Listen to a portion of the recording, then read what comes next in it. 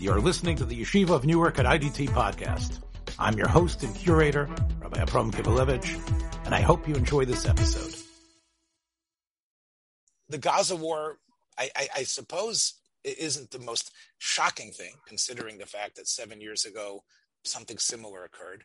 But I think what was shocking and continues to reverberate in such an ugly way is the fissures in the Jewish community over it. The fact that we have people blaming Israel for being an apartheid state and for responding in such in a way that was not commensurate to the attacks, and highlighting the squalor and death in Gaza. That's something that was around before. But I think this time around, what we saw and still hearing and seeing is a number of prominent Jewish voices speaking out against our country. Also, along with it, it seems, although I think President Biden did issue a statement, I think today, condemning anti-Semitic attacks. But if you're going to make a whole campaign about a spike, quote unquote, on Asian Americans, there definitely was a spike that occurred in the last 2 weeks against Jews who are just having sushi, you know what I'm saying? In your old haunting grounds, and you're in LA, right? There was right? And people were being attacked there and beaten and kicked, and people who want to go and protest in New York. And I think my reading right before prepping a little bit for our interview or our discussion today, I saw that my old stomping ground, Skokie, which I was living before I came to New York, I saw that it was recently the site of a cry, not a protest, but a cry of pain, as Rabbi Engel said.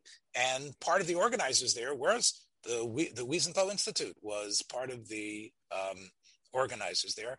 And the fact that such a rally needed to be held to decry open anti-Semitism is I think is striking. So I know that we talked last time about what it takes to make bridges. What does it take to find common ground?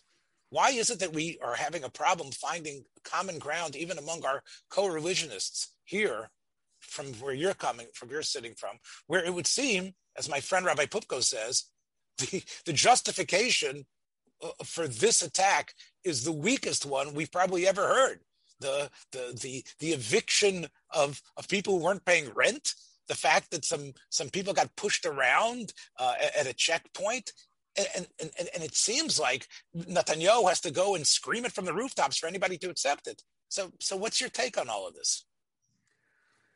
My take is grows out of a sense of bitterness and frustration. I hope I don't get too emotional, because emotion interferes with rational thought. And I'll admit I can't be totally rational watching what is happening both to our people and watching the reception of recent events in the public square. Look, if I have to simplify it, it comes down to the old adage, wie sich Christel, so jidl sich. Whatever happens in the Christian world, in this case, not really the Christian world, it means the world at large, happens in the Jewish community. And I, for one, think, or at least suspect, that a radical change has occurred between 2014 and today that accounts for much of the difference. It's some to want to, even though you won't disagree with the particulars, but the recipe or the projection of where it's going is not a pretty one. So here goes, though. You asked for it. What is different this time? You know, another thing that happened was the release of the Pew Report. And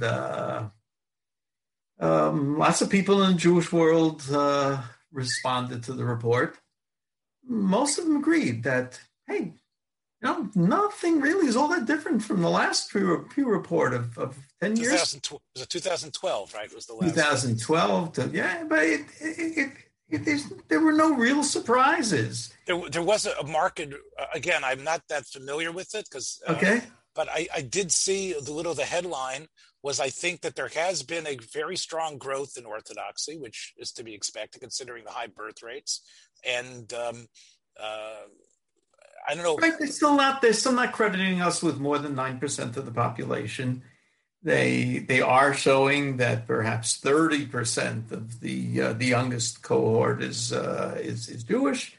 The others are saying that this is not a matter of ideology so much as the fact that the Orthodox have kids, ignoring the fact that, well, there's a reason why the Orthodox have kids and that nobody else is having kids. There's a reason why, if we can digress for a moment, the Abarbanel commenting on recent events in the last couple of parshios, why was it that Shevet Levi was so small relative to others? So the usual terutzim, the inui, the oppression didn't apply to Shevet Levi, so they didn't have the bracha of kasher yanua so ken yibbechen yifrotz. But the Abarbanel throws in another thing, which sort of prefigured Lahavdil Thomas Malthus at the end of the 19th century. He said, look, Levium were going to be supported on the public dole. Everybody else was going to support them through yes, etc. But they were not going to have their own land. They would have Arei Levium, but they were not going to be part of the same economy as everybody else, and they're going to be dependent on everybody else. So Kadosh Baruch Hu kept them small because you can't have such a large population that's supported by everybody else. We're not going to talk right now about applying that to contemporary issues in the United States, and certainly not the issues in Eretz Yisrael. But one thing that happened after Malthus, and is arguing that the world is getting so big, there are going to be billions of people soon, and they're just going to starve the world to death because the world can't sustain that kind of population. And that thinking was in vogue in the first part and beyond the first part of the 20th century. We've got to have fewer people. And Western countries complied to the point that they have reached demographically the point of no return. They could do whatever they want. They have a lot of kids right now. All those countries are dying. And their civilizations are dying because so far below ZPG. Well, and they've talked about, again, even one of the most advanced countries, Japan, of course, is for years it's been documented that Japan, despite all its achievements, because of its low population growth that was imposed upon it, there's a problem with too many old people in Japan and not enough young people to really spark creativity. Wonderful social services package for everybody, but now can't pay for it. Even China is hard to believe, but struggling with the problem of continuing their growth, or at least their stability. Anyway, what did this all produce? Why was Malthus wrong? There was something called I think that's what it's called, the demography paradox, which is that when people get richer and they can afford to have more children because they have the wherewithal to support them and to put food on the table, they don't have more children, but they have fewer children. So richer societies wind up falling behind in reproduction, and sometimes falling behind so far that they can't sustain even the commitments that they made to their own people. Now, there are very, very, very few exceptions to this demography paradox. United States and Canada. There's only one country that I'm aware of in the entire world where a rise of population has not meant a a marked decline in the number of children that people are having. And that's the state of Israel. And that's even if you dismiss the huge rate of Haredi reproduction, Baruch Hashem. Even if you exclude that, even secular Israelis, or at least traditional Israelis, have children. They like children. You can't help but see how they, as they're pushing aside everybody else to get onto a bus, how they will help a mother with her stroller up onto a bus, how people appreciate having children here. And when they have more money, they don't have fewer children. That comes from a confidence in who you are as a people. For Haredim, of course, it's Hakadosh Baruch Hu's will, and it's the world of Torah mitzvahs that makes that possible. But even for those who are somewhat distant from it, there's enough of that gets into the fabric of Israeli society that there is this: we can do it, and we have something here. We're not going to let go of it. And that's a beautiful thing to behold. Now, I have by now lost the train of thought. Why we got into this, and why I wanted to talk about the demographic. We're trying to talk about what has occurred. Did you want to say that has not occurred in the United States? It has not. It has not occurred among United States Jews. I think that's what you were getting at. That in the Pew report, although it talks about a strengthening of Orthodox. There's more Orthodox children, and therefore a rise in Orthodox populace. Right. So it's nothing to do with Orthodoxy and with its popularity. It's purely a question of how many children people have, which is short-sighted because that itself is an incredible statement of attitude towards life. Towards optimism about the future, towards where you're going to put your resources into instead of focusing on yourself. The average non-Orthodox family back in the last Pew report was, I think for the conservative community, it was 1.6 children and a dog. Now, ZPG is 2.1, so they were doomed just demographically, even without what happened after. But what happened after is what we are now reaping the bitter fruits of. And that is, in 2014, let's say, the last time we had a major conflagration in Gaza.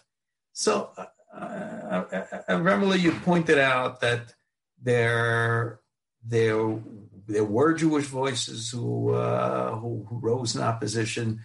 You have what some of us, please don't judge me too poorly for using tough language, but some people would say, not necessarily myself, although not necessarily not either, that people... that's tap dancing for you. Noam Chomsky at MIT, who, by the way, does go to shul on Yomim Noraim, and I think even not Yomim Noraim, so he's a tough figure him out, but he's been a thorn in the side of Israel for forever, and he keeps on going. And you have people on the Israeli left, Shlomo Sand, and I am forgetting some of these other people who've been viciously anti-Israel, and we had that. We didn't worry about it so much because the body politic of the Jewish people seemed to be still united about Israel. Now, that has changed. That has changed. How has it changed? So Pew showed that you have hundreds of thousands, perhaps a lot more, of Jews. The last Pew showed lots and lots and lots of Jews who don't even answer as being Jewish. And they did not want to be called Jewish. They didn't think of being called Jewish until it was kind of pried out of them by the questioner. Pew this time did a different kind of questionnaire and asked different kinds of questions to try to record the existence of those people. It also showed, well, I shouldn't say also, let me tell you two things that it found. It found that the rate of intermarriage, not so bad. If you discount the Orthodox, the rate of intermarriage, the last time Pew issued its report, was 71%. 71% of Jews marry out. This time,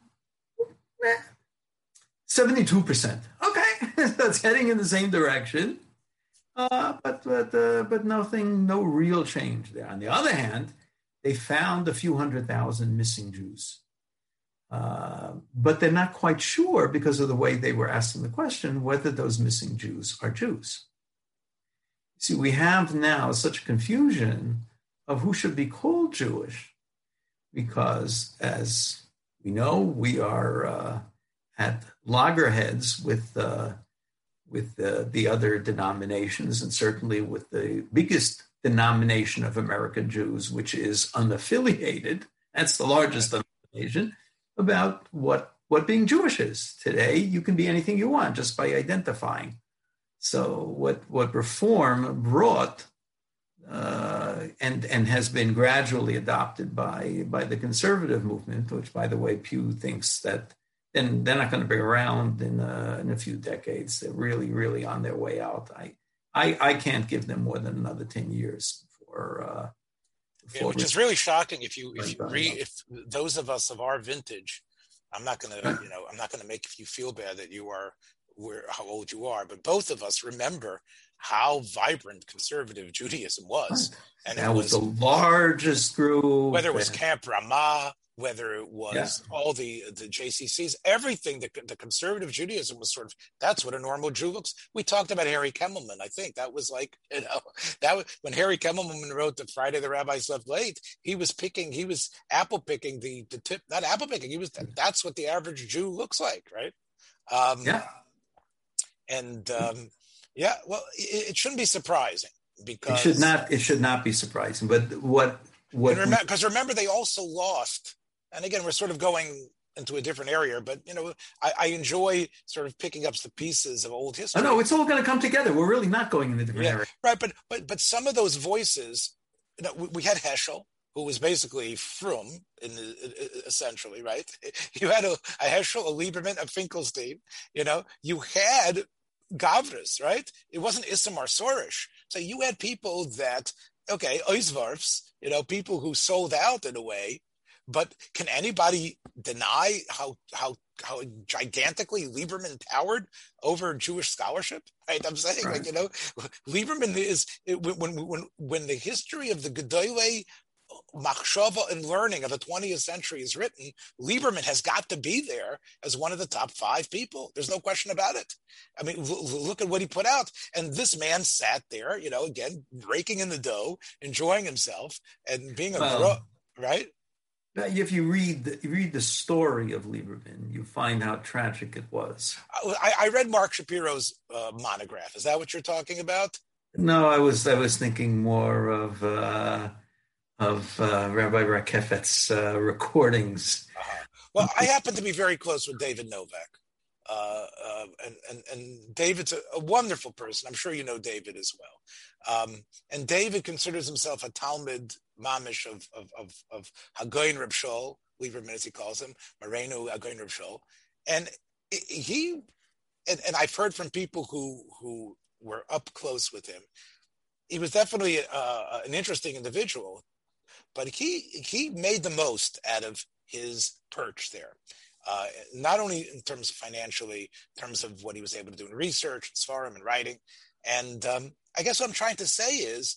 And they refused to ordain women until after he died. That's what I'm saying. It was only a matter of weeks until that they so my point is, they could at least point to names that we couldn't just machavek. And more than that, for those who are anti-Marx, in the sense that Marx didn't believe that individuals made a difference in history, the conservative movement is another counter argument to that, because these individuals did leave an imprint. We try to downplay it, but when the final page is written about the tshuva movement in the last part of the 20th century, and to a certain extent continuing on to today, they're going to find that the majority of those who came back to their roots were people who had some background in the conservative movement. They succeeded both in taking lots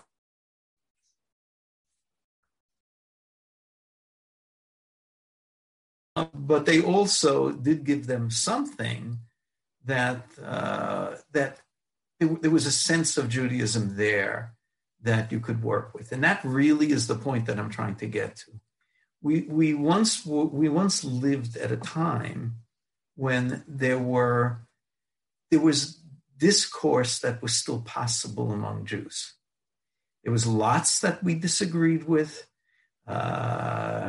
That's been going on for a long, long time. And if you want to look at the modern period, starting from the 19th century, we were fighting like cats and dogs, sometimes murderously so, and denouncing people to the Tsar and getting people in all kinds of difficulty. But among the Hamonam, there were things that people still agreed upon. Even, I shouldn't say even the Maskilim. The Maskilim also, many of them took the route of Zionism, and whatever your opinion of it is, it did succeed in keeping people involved with some sense of Judaism.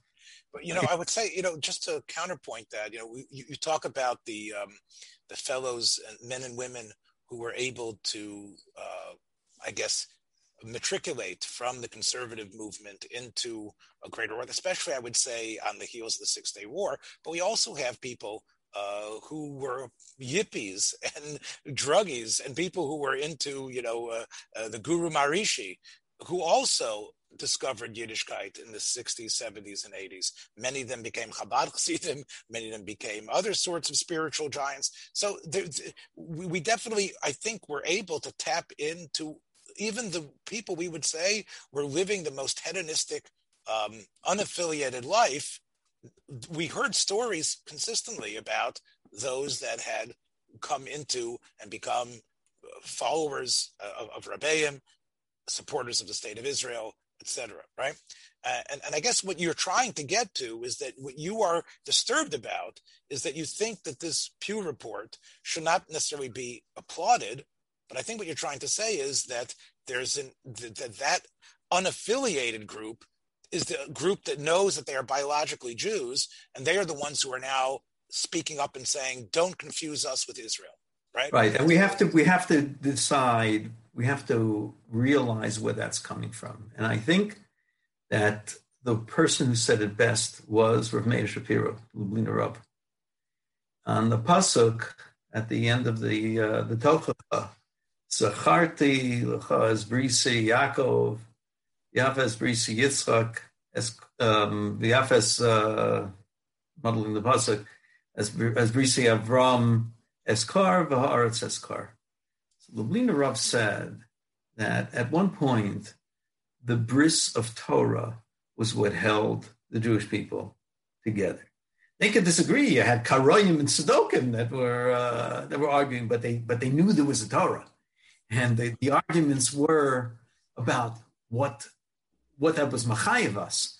But there was no question that there was that Torah. And for the body politic, if you were, it didn't matter if you were a Talmid Chacham. It mattered, of course, but even the Am Haaretz, though, in the time of Rabbi Akiva, who was ready to be noshech the Talmid Chacham like a chamor, it was because of a sense of jealousy. That is what Chazal is saying there. So Lubliner Rav said that HaKadosh Baruch Hu is first going to look at that bris, at the kesher that Jews have with Torah. There would come a time when Jews would not have that kesher anymore. They would not have that kesher. They'd give up Torah entirely. But what would they have? They would have Yitzchak. They would have the idea of avoda. They built temple this and temple that. And what they taught ideologically was poison. But they felt the need to have shuls, and shuls became the nexus of Jewish life. One of the hardest things that we had decades ago in explaining to non-Orthodox people was that we don't see the synagogue as the center of Jewish. For us, it's the family, it's the home, because we had vibrant homes. The next step, said the Lubliner Rav, would be that they'd give up the shul also, which they've been doing now for decades. They're getting older. They're losing the youth. Corona has added to that, maybe put the death knell upon it. But what still would be left would be chesed. That Jews would outshine others in their commitment to chesed.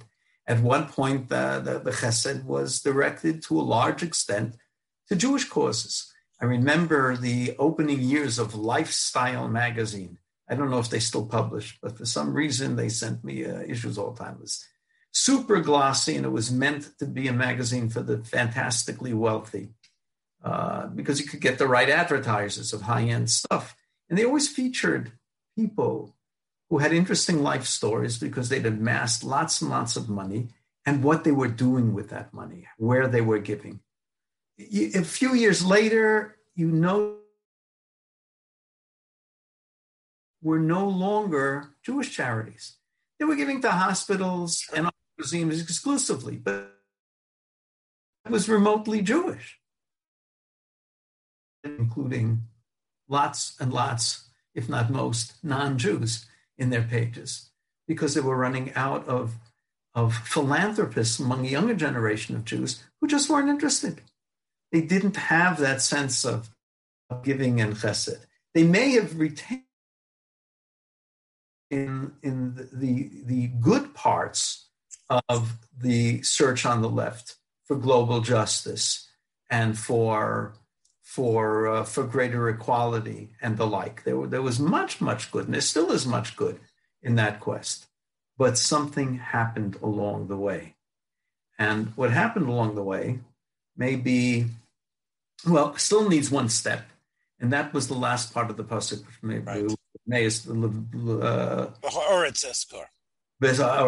So I don't remember who it was who sort of added to Rav Meir Shapiro's machshava, and he said when all three of those would fail, it would still be haaretz. There would be people who would be masur to a community for Jews to live. It could be apikurim gemurim, but they were responsive to the idea that Jews needed a homeland and would work for it, b'leiv v'nefesh. One of the things we don't like talking about in that famous confrontation meeting between Ben Gurion and the Chazon Ish, we keep on updates every now and then, nothing ever to our satisfaction. Seems to have been sort of accepted, at least I've heard it from very reliable people within the Haredi world, is that the Chazon Ish did say afterwards that, and I can't do it in Yiddish, it was much better there, that there is something to the old man. He saw something there that you don't see. Supposedly he didn't look at him. Supposedly he wasn't mistaka b'fnei, or maybe yeah, that was the Brisker Rav. Maybe that was the Brisker Rav. It's certainly something that would sound right for the Chazon Ish, which would make that comment all the more remarkable. By the way, you know that Gil Kane, who was a comic, who drew comic books, and the person, when you drew comic books, you were the creator of comic books, and he came up with the idea of the Guardians of the Universe, I think they were called. Sure. So the Green Lantern. I'm talking about the chevra who gave out the rings. So he modeled this ultimate chacham, who from the Guardians, who gave out the power rings to the various Green Lanterns on Ben Gurion. He had Ben Gurion. He said, "Yeah, and take a look. You can take a look and see that character. I forgot what he's called. Gantit, I think his name is in the comic books. Gantit is a clone of Ben Gurion. Ben Gurion definitely his tzuras upon him, as Gil Kane recognized. He he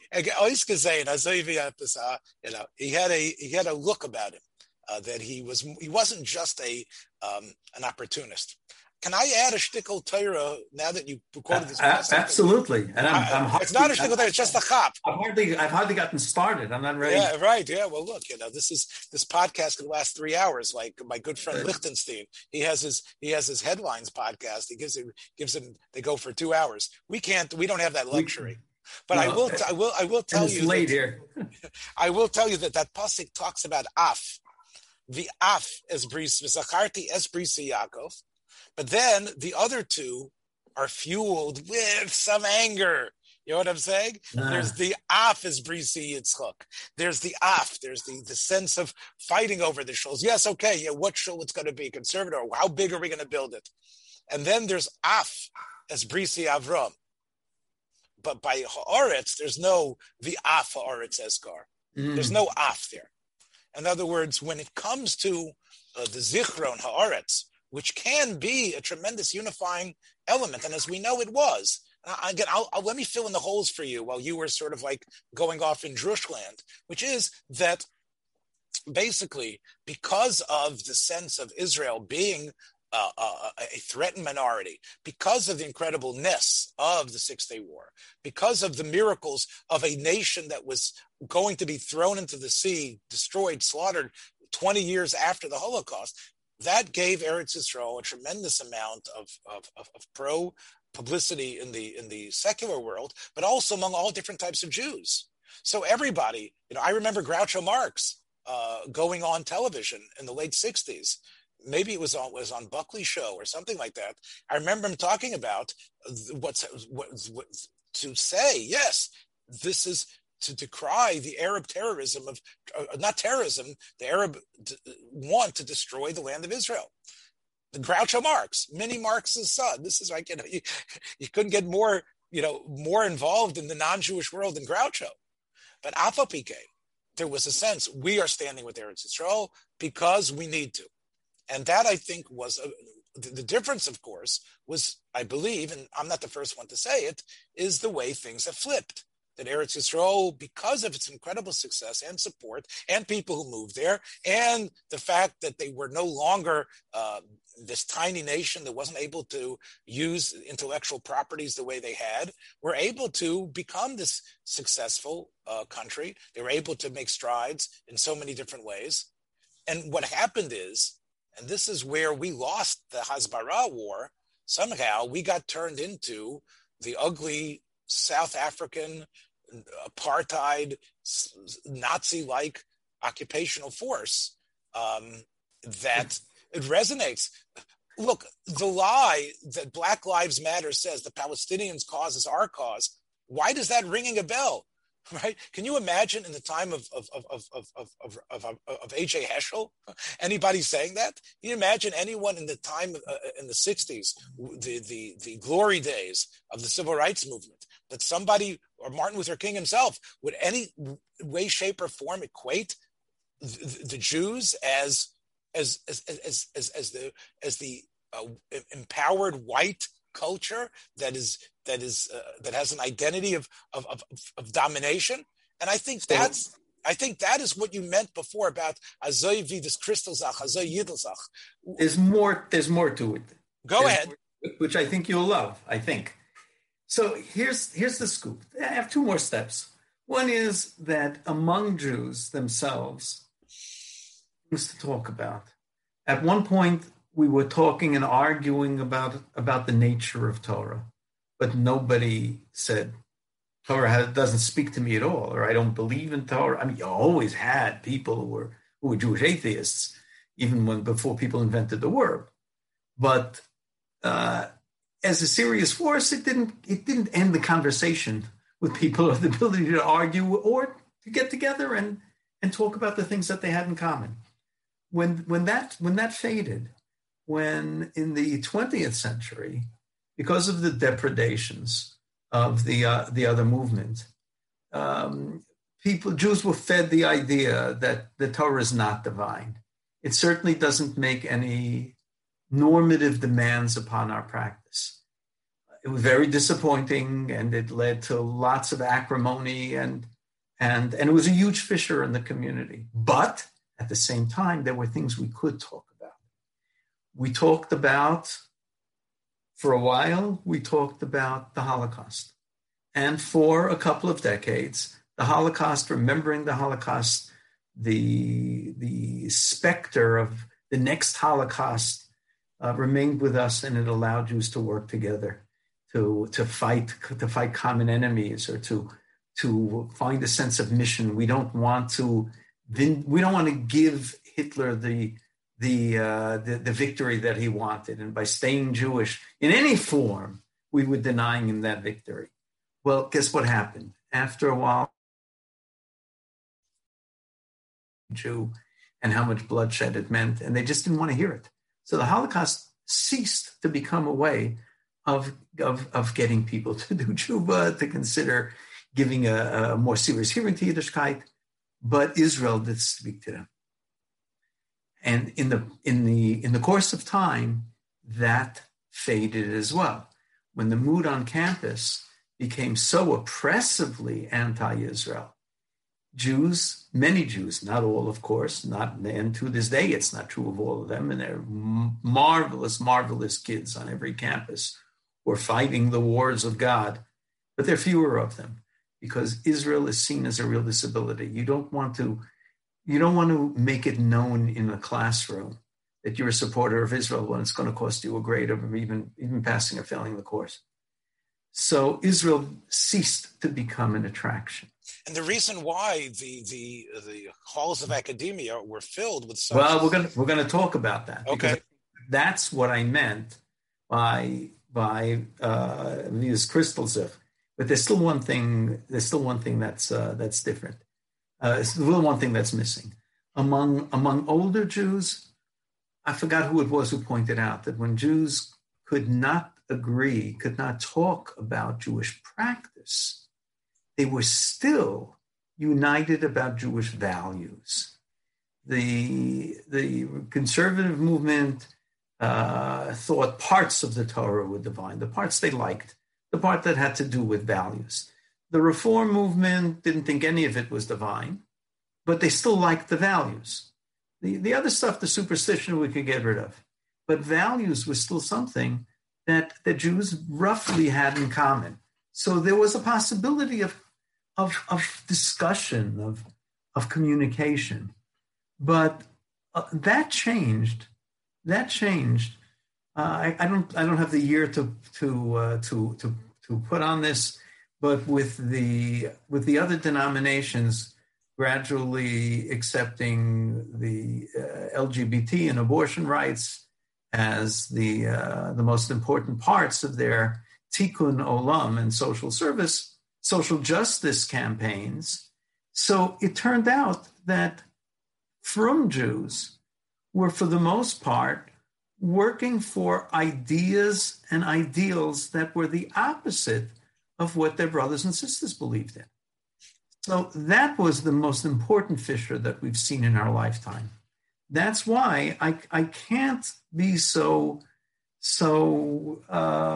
upbeat and sanguine about let's all try a lot harder to be nice to our non-Orthodox neighbors. I believe that because of the Kiruv movement, we have far more people who are attuned to that and would love to do that. But we don't even have a common basis of conversation. It's easier, lahavdil, to sit down often with an evangelical Christian. And as you have done often. As I have done. And to a certain extent, maybe I've taken the coward's way out. Because it's often easier to have a conversation with them. Of course. Well, I think what you need to say is, I remember was it the Time magazine headline, God is dead, is God dead? Remember that? It was sometime, I think in 1970 or 71 or something like that. It was the Look magazine one about the disappearing Jew and how there would be I'm talking about the Time magazine, Is God Dead? Is God Dead? I think that was 71 or 72 or 73. The point, though, is that once... Again, it was easy to be a non-practicing Christian and still believe basically that the Bible is a holy book, even though, right? And there was this thing, again, you shoot a bunch of Indians and you slaughter people, but you still got the good book, right? You still have the Bible. And therefore, in the Bible, it talks about King David, and it talks about the land of Israel, and it talks about going to Canaan and things like that. And I think part of that meant that even a non-affiliated Christian believed in some way in the Bible ideas, the biblical ideas, which of course are our prime connection to Eretz Yisrael, is that it's all in the Torah, it's all in Nevi'im, it's all in Ksuvim. Right. Once the Bible becomes a book that is total fantasy, and God is, who knows, right? Who knows whether God really exists? And for sure, and if he does exist, he definitely didn't inspire or write the Bible. So therefore, what does it become? I'm going to use a movie reference for you. I taught film. You come from LA. You know this family. You've met Steven Spielberg, correct? You've met Steven. You know his mother for sure, right? I loved eating in her restaurant. Right. Okay. So Spielberg, I don't know if he has big schusim that he made Schindler's List. My feeling is that to him was his avoda. Besides the fact that the Holocaust Foundation of doing the recordings, to him it was clear that Schindler's List was his great carbon to the Ribbono Shel Olam. But he made another film called Munich. I don't know if you saw Munich. You can admit to it here on this program. We're not going to throw you out of the yeshiva. I actually didn't, because I couldn't stomach the premise. So So Munich, there is a discussion between between a Palestinian or a terrorist and the Jewish agent. The best Spielberg can come up with, and Spielberg is a proud Jew. Spielberg is someone he very much say that he is a product of being a Jewish person. The best he could come up with is Israel needs to be a homeland because the Jews were persecuted in the Holocaust. They needed a place to be. He did not put into the mouth of his protagonist, this is our historical place. This is where Jews were created. This is where we went from the desert. This is where we had our life. This is where we had our kings. What I'm trying to say is even the best intentioned Jew ended up defending Israel as a miklat, as a place because we had to escape the Holocaust, which meant once we are not the escapees, once we are not the poor, ragged refugees like my parents, then all of a sudden, why should we love your country? If even if you have someone like Spielberg, who the best he can come up with is, of course we deserve Israel because of what the Nazis did to us, because of the world's silence, because of everybody's being an accomplice in a way to our destruction. That's why we deserve this country. You know as well as I do that answer isn't going to work, and so do the American Jews today. They know. My contention is that it got a lot worse than that. And it got worse only recently. Let me give you two slices of life from campus activity within our lifetimes. I remember as a college freshman, a couple of days really after graduating high school. Back then, yeshiva guys were trying to crowd in as much as they could during summer semesters. And of course, the rest of the year we went at night. But I remember walking into one of the main classroom buildings at Queens College to see in the exhibit case a poem left by the Black Students Association. And it read, "How odd of God to choose the Jews." It's a famous ditty, but it certainly made an impression upon me about how welcome we are here and how life is going to be a little bit more complicated than it was in the Jewish neighborhoods of Kew Garden Hills where I grew up. And in those days, the tension between the Jewish community and the young Black community was unbearable, and it was horrible. It wasn't just the sense of abandonment that we felt after the halcyon days of supporting the civil rights movement.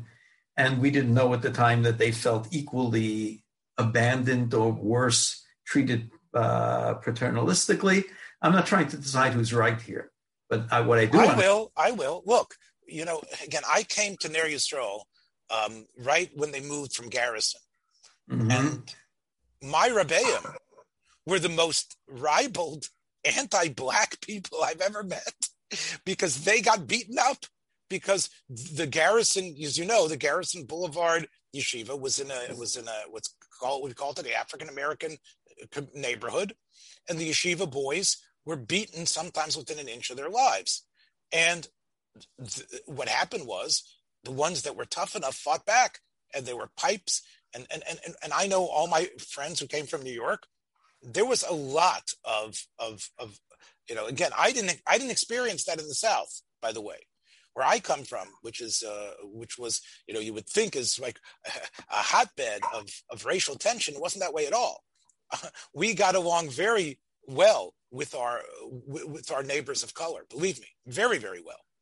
But in the big cities like Baltimore, in the Northeast, there was a frustration level that was taken out on the Jew, because basically you couldn't take it out on Whitey, you couldn't take it out on the man, but you could take it out on the fruit seller. You could take it out on the guy who was trying to be the frustration, the landlord, right? And therefore we were the punching bag, right? But what was it? It was born of grievance. People felt, whether they could articulate it or not, that people who have and they're oppressing us, they have and they shouldn't have, or we should have more, and Whitey's always trying to keep us down, and it's that Jewish landlord or whatever, just convenient scapegoats. It was born of grievance, and it stayed grievance for decades. And there were more people who would open their hearts to see that grievance and gradually realize we have a racial problem in this country. We have to do something about it.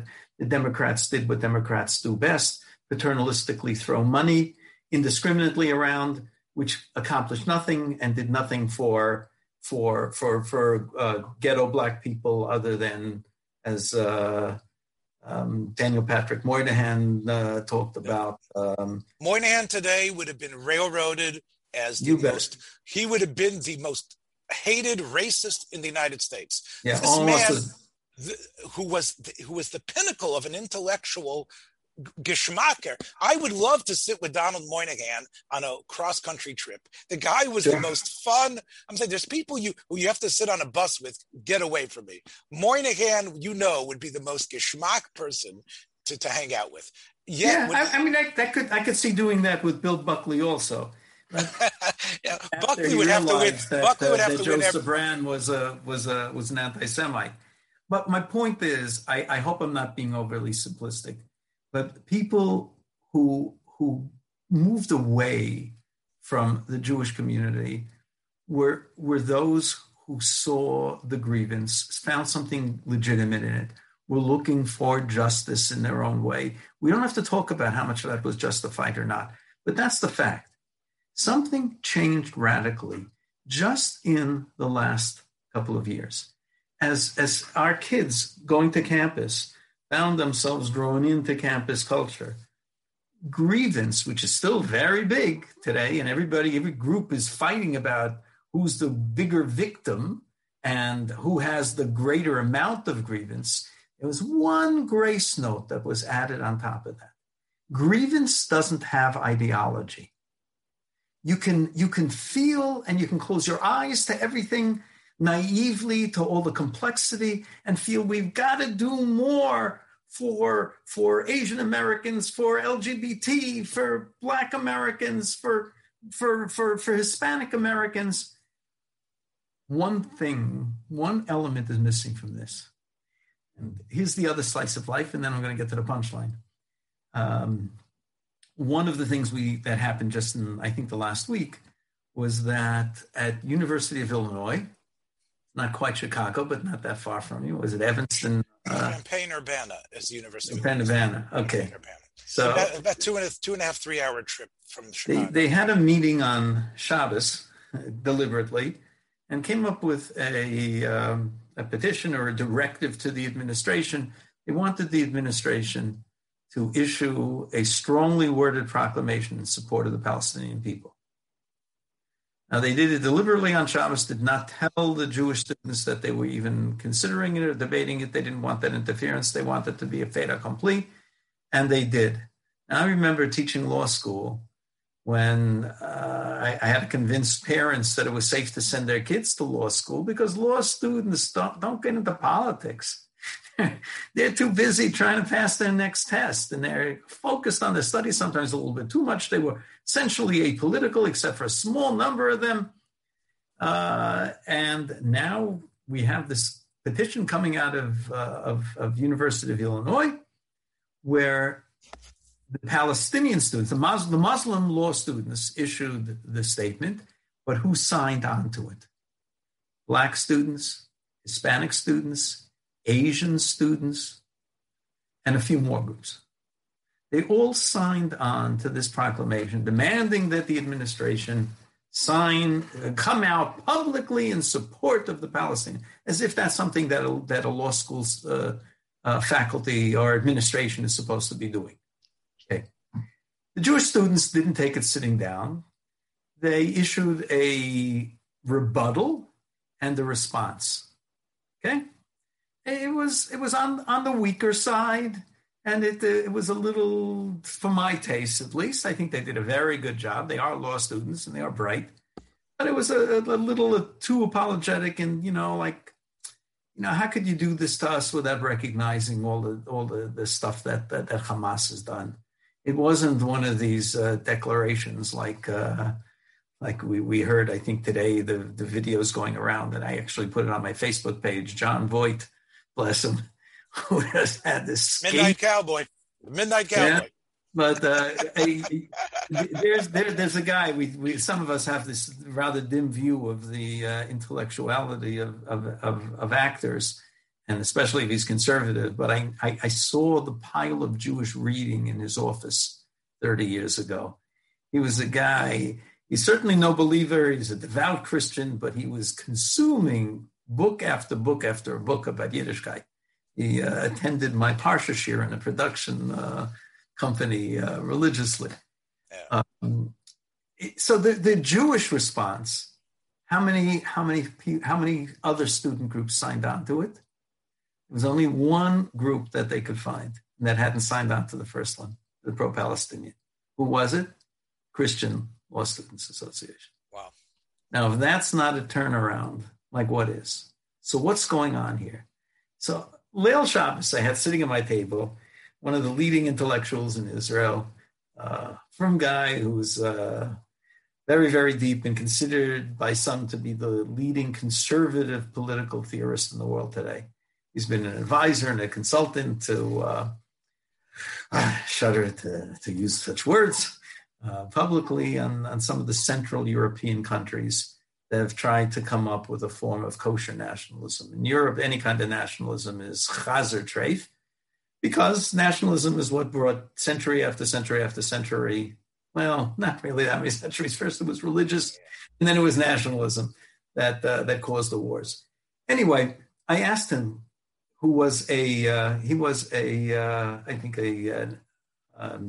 Asian studies major when he was at Princeton. So I thought he could say, why are the Asians signing on to this? Asians and Jews are usually good friends. They have a common trajectory of what happened in terms of success as immigrants, right? And adaptation. And they took the same steps, and there's no tension that I know of between the Jewish community and Asian communities. Why are these young law students signing on? So Yoram told me in his mind. Yoram Chazoni. He said that whereas for decades students would absorb a lot of this idea of people getting oppressed and how power therefore was treif. The United States had power, so it was evil, and Jews had power, so they were evil. But there was no ideology behind it. Who gave the ideology to students, at least the students who wanted ideology, and even students who don't want ideology filters down. Who did it? Basically, Marxists. Marx, of course. I was going to say this. This is basically, professors. Of course. So David Horowitz has been talking about this he wrote this book, The Enemy Within. Just lost you. David Horowitz. David Horowitz, who grew up as a communist, and he ended up he's been writing books for the right. You've heard about him, David Horowitz. Sure. He made his move over from the left, and right. So David Horowitz has been claiming this for years, that basically what's going on in universities is really just Marxist ideology, not even dressed up. It's basically communist, which has always been ringing the bell for the work. Again, all you need to do is look at the revolution in the Soviet Union.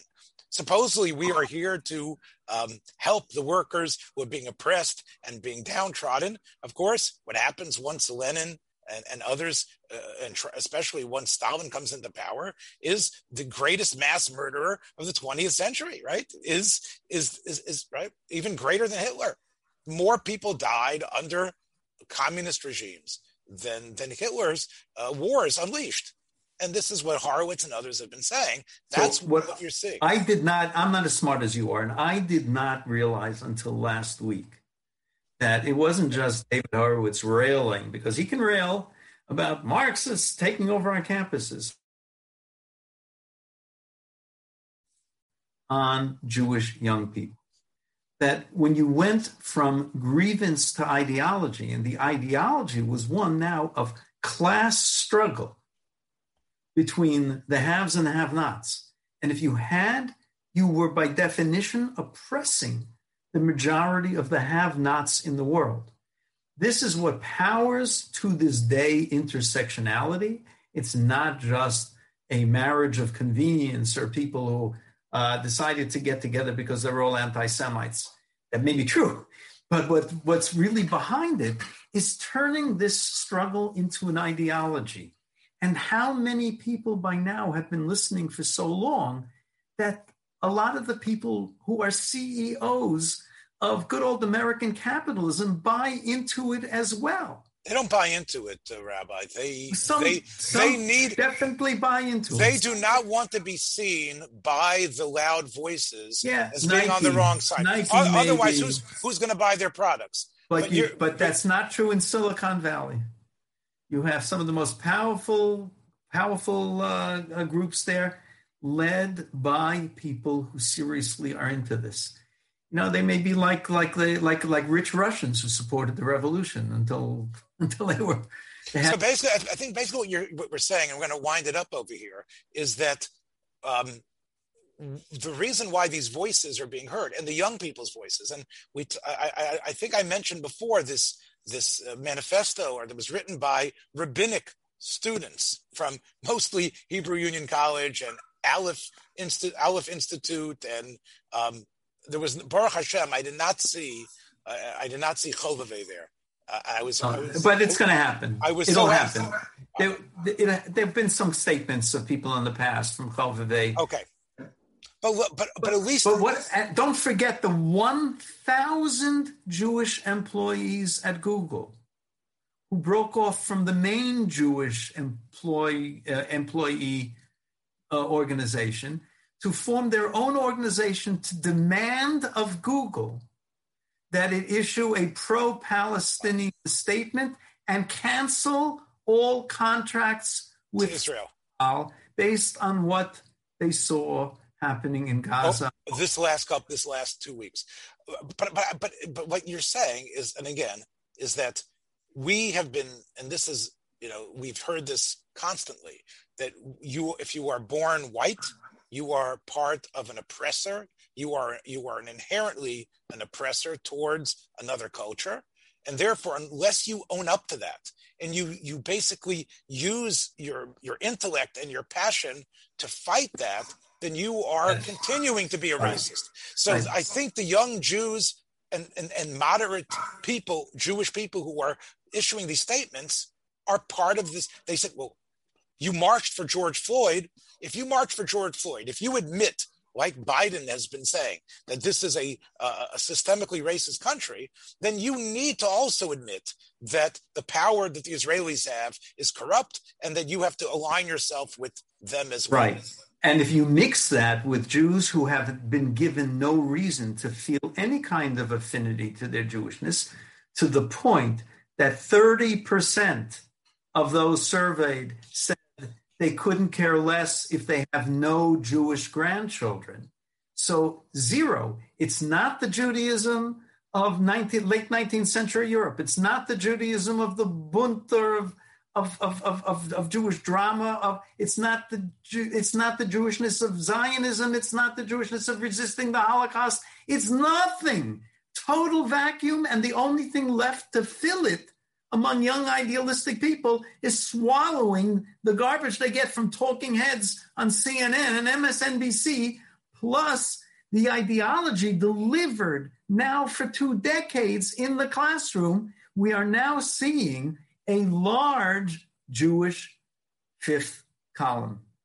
And we've gotten to the point that the Jewish community has become 2 different communities, and the Orthodox are living in a world of their own, not by choice. So what's risen along with that is the inability to speak to each other, the inability Exactly. to have a civil conversation. And what's also backing it is the power of media destruction, the power of social media destruction, the dependence on social media that everyone seems to have, including me and you in some way, makes us so vulnerable to the cherem of having our voices eliminated and having us becoming pariahs and becoming the enemy. And once we become the enemy on social media, all you need is a cell phone and tell everybody else who's going to a pro-Israel rally.